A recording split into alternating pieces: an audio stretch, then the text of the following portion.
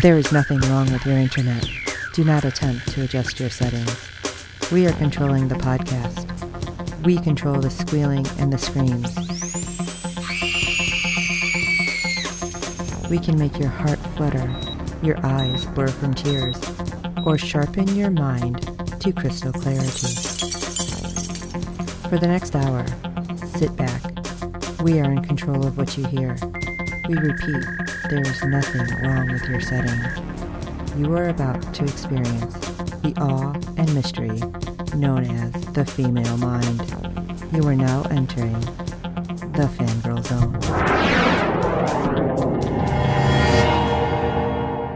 Welcome to Sci-Fi Talk on the Fangirl Zone, a podcast where we discuss shows on the Sci-Fi Channel. I am Shawn Fangirl. And I'm Steve, and today we'll be discussing episode 3 of season 1 of The Ark. This has so many people that I'm like, you need to be slapped. You really need to be slapped. Yes. What is wrong with you people? It's killing me. Yes. So, you have ratings for us for this episode? Yes, I do. Episode 3 brought in a 0.05 in adults 18 to 49 with 0.310 million viewers, making it the 103rd rated cable show for the day. All right, people, you need to let all your social media know how good this show is. Good. I'm wondering if it's counting when it's playing the next day on Peacock. Yeah, I don't know. Doesn't seem to be. Yeah, I had to catch it the next day. Right. Some other issues going on. But it is so good. It really does grab you. Yep. It's really making me side-eye a lot of people, though. It's like, ooh. What about? Up to? What's yes. doing? What about this one? It's like,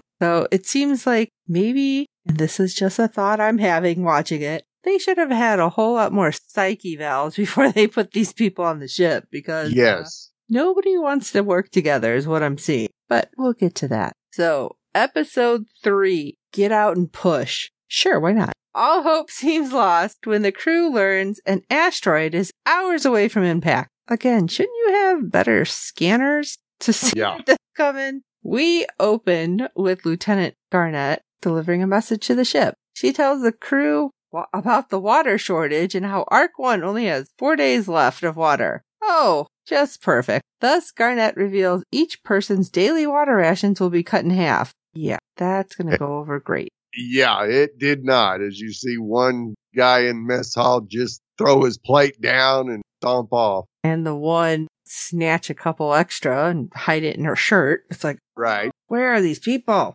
Lieutenant Lane believes they should have kept that information to themselves instead of stoking fires of fear shipwide. Well, how are you going to tell them, hey, we're cutting rations, but not tell you why? Right. However, Garnett asserts transparency is the best route. Lane and Garnett proceed to argue over whether the folks on the ship are now soldiers in this post-hibernation world. Wow, dude, come on. Working together. Yes. Lieutenant Bryce urges his fellow lieutenants to cease arguing. They need to solve the water crisis. How can they fetch water without utilizing the engine? Lane suggests deploying the solar sails, but Eva reveals they must be close to a star for that to work. Oh, yeah, I guess so. Yeah, you gotta have solar wind. Alicia states that William Trust's design is advanced, but can't account for their current situation. No joke. Oh, and I love it when she's like, wait, am I a senior officer now? Yes.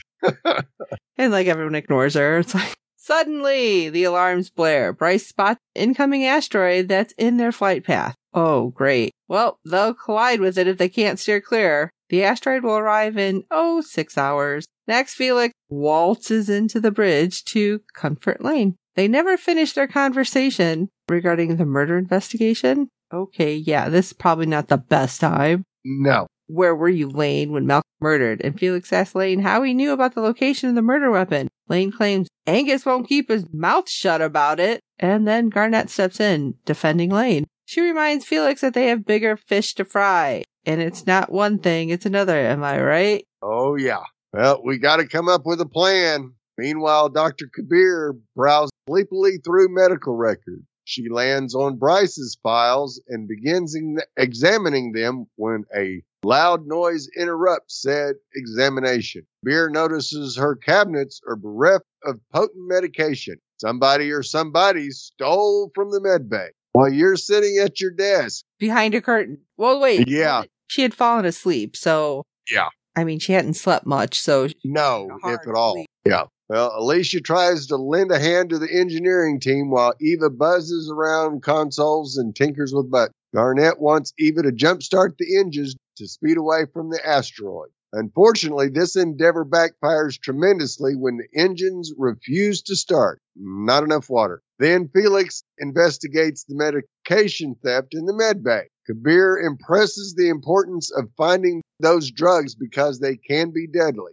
After her chat with Felix, Kabir tracks down Bryce to ask if he can stop by the med bay for a physical. She claims his file was destroyed, and she must recreate a new one for her record. He promises to visit her after the current crisis passes. I swear you wink too, like, don't worry, when this crisis is over, I'll be over. Wink. It's like, yeah. What? I'm thinking not. Next, Baylor comforts Alicia, who begins spiraling about the impending asteroid collision. Now she'll never see Proxima B, Arc 1's destination. Baylor encourages Alicia to help find a solution. She's the chief of life support and a super genius to boot. Emboldened by purpose, Alicia gets to work. Later, Angus gives the team an idea worth implementing. Bryce can fly the shuttle and literally push the ship off its current course. It's the get out push method. Bryce sits inside said shuttle and attempts to start it, no dice. Well, we learn that Angus and Eva's team stole parts from the shuttle to keep other aspects of the Arc 1 in top shape. Again, only one shuttle? Yes, only one shuttle. Yeah, they needed one shuttle to get them down to the planet when they arrived. That's a lot of people. That's a lot of trip, yes. Right? Garnet orders they return those parts to get the shuttle running. While Bryce runs repairs on his baby, Garnet, Lane, and others brainstorm another plan. Lane wonders what would transpire if they blew a hole in the hull via the men's bathroom. The air pressure might give them enough of a push that they need to change the course. Angus knows how to make explosives too. He's got fertilizer and human remains. Then Bryce tries multiple times to jumpstart the shuttle. He gets angry and shouts when it fails to run. And then he kicks it and everything comes on. I love when they're like, no, good luck. Like, and they're doing the hand gesture. Yeah. Control. Whatever. Meanwhile, Garnet, Lane, and Eva find the Raspillians who absconded with the medbay drug. Garnet orders the group who's currently hard at work partying to hand over the meds and clean up their mess. One of the partiers claims he won't listen to her and questions her authority. That might not have been the right thing to say. Yeah, well, you also have the other lieutenant going, yeah, I don't know why we're listening to her either. It's like, dude, now is not the time. Yes, because Garnet slams him against the lockers and delivers a not-so-subtle threat. She threatens to toss everyone present out of the airlock if they don't do as they're bid. Naturally, the group hightails it out of there. Lane applauds Garnet for doing the right thing. For once, they're in agreement. Except seconds before, he was being a jerk. Popping off, yes. Next, Angus sticks his fertilizer dead body explosive on the wall in the men's bathroom. Lane detonates it, and while the hull maintains its integrity, there's no telling whether the explosive helped shift their course. Oh, wait, there is. Angus reveals the explosive brought them off their current course. Asteroid crisis averted. Bryce excitedly barges on into the bridge, declaring he has finally fixed the shuttle. However, Angus's idea already saved the day, so Bryce repaired the shuttle for nothing. I'm feeling like, wait, what time is it? Yeah. It's like, this is over already? Yes. That's how it felt. Like, oh, okay, we have a whole episode. This one's kind of short. And then it's not. No. Because Alicia watches the asteroid pass the ship alongside Baylor and the crew, and light bulb, she spots an inexplicable tail on said asteroid. She runs to the bridge and informs Bryce that the asteroid is a comet. Comets can be mined for water. Eva suggests that they attach the hose to the comet, that they can suck up the water they'll need to replenish their stores. Bryce heads back to the shuttle, and Eva stops him in the corridor. She rattles off a list of tasks Bryce should have accomplished before embarking on this mission. It's like, did you check this? Did you do this? What about this? Listen, calm down. We're there. Bryce confirms he did everything correctly, despite not being an engineer. He playfully asks if Eva's worried about him. It's like, no, I'm worried about the only thing that we have to get off this dang ship. Yeah. Then Angus walks in on Alicia and Baylor holding hands. Aw. Alicia opts not to stay on the bridge while Bryce takes the shuttle into the comet. Baylor asks her how Bryce can park himself on a moving comet. He seemed really interested all of a sudden. Yeah. And that's why I started to side-eye him. Yeah. He also informs Alicia and Angus about Bryce's reputation in the GSA. Fun fact, his talent shot him through the GSA ranks to become a gifted pilot. The trio wonders why he's now a navigator instead of a pilot. I mean, can he still fly? And that takes you back to the med bay when the doctor's seen something flashing on the head. And I'm like, oh, what's wrong with him? Yeah. But the crew tethers the shuttle to the ship before Bryce lands on the comet. We have that, drill. It's shaky and turbulent. It'll drop, but Bryce eventually hits the comet's surface. He deploys a drill that burrows into the comet, and Eva monitors how much water flows from the comet and into the ship's tank. Now, of course, I instantly went Doctor Who, and I'm like, maybe you shouldn't drink that. You don't know. Water's Mars, just saying. Yep.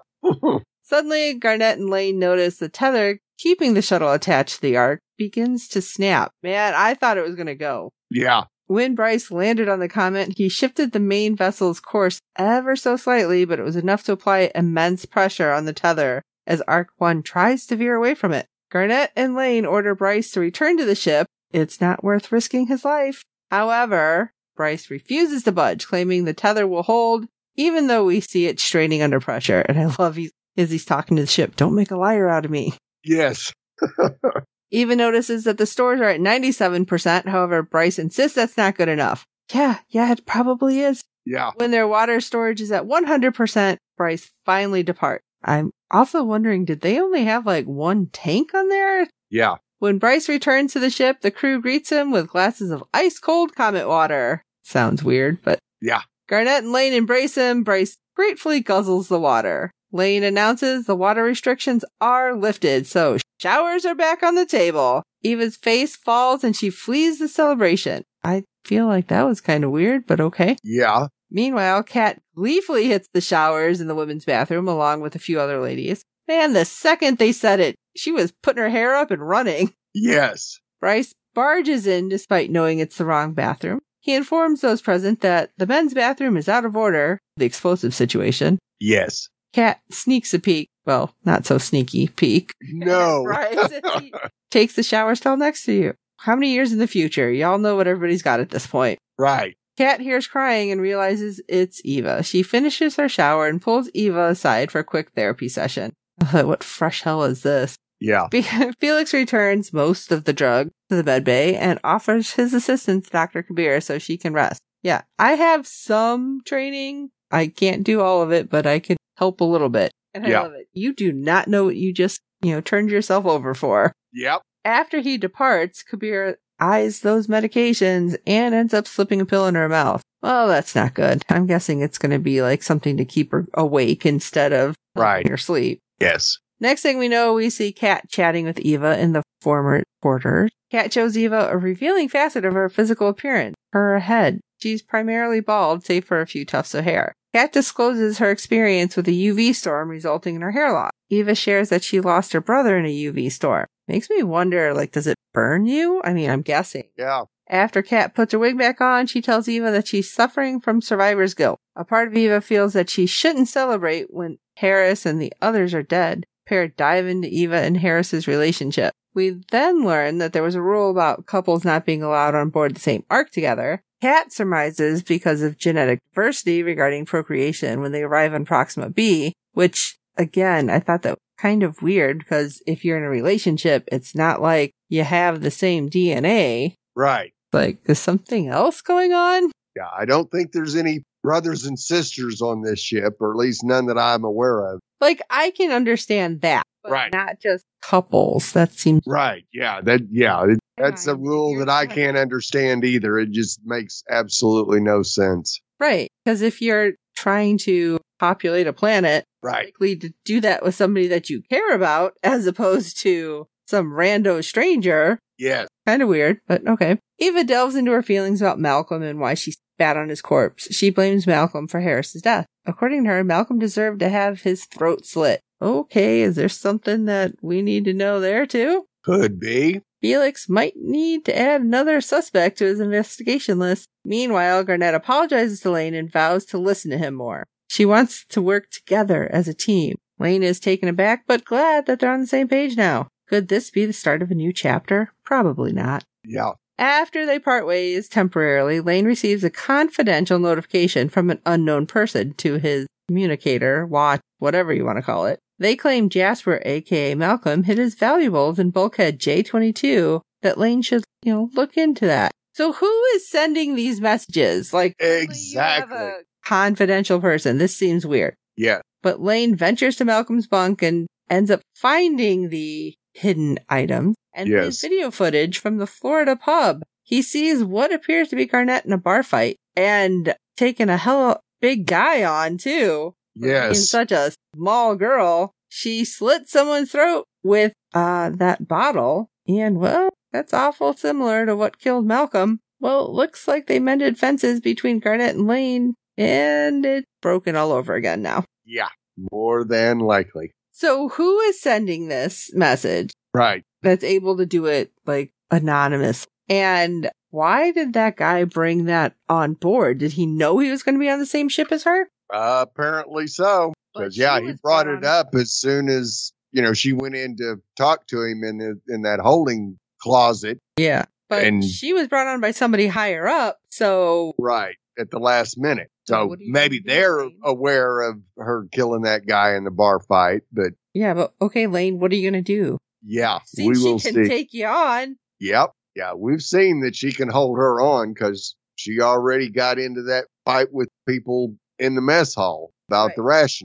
So it's like, do you want to take this fight? I mean, is that really what you want to do? Yeah, I'm thinking he probably ought to forget about it. Now, of course, he'll probably show it to Bryce and him and Haw about if they should do something about it. And more than likely, they'll probably make an announcement or play the video in the mess hall or something. Okay. Show the whole group. Yeah, so I can take you all on and take you all out. Yeah. Well, we'd love to hear your thoughts on each and every episode this season. Our deadline for feedback is 6 p.m. Eastern every Friday during the season. You can send your feedback via email or audio to contact us at fangirlzone.com. Please review and rate us on iTunes and any other platform you use for your podcast. With good ratings and reviews, it helps other fans of the show find us, as there are plenty of other art podcasts out there. Tell your friends, and we do hope you're enjoying our podcast. And don't forget to check out the other great Fangirl Zone podcasts. You can go over to www.fangirlzone.com, check out our contact page there and all the ways to get a hold of us.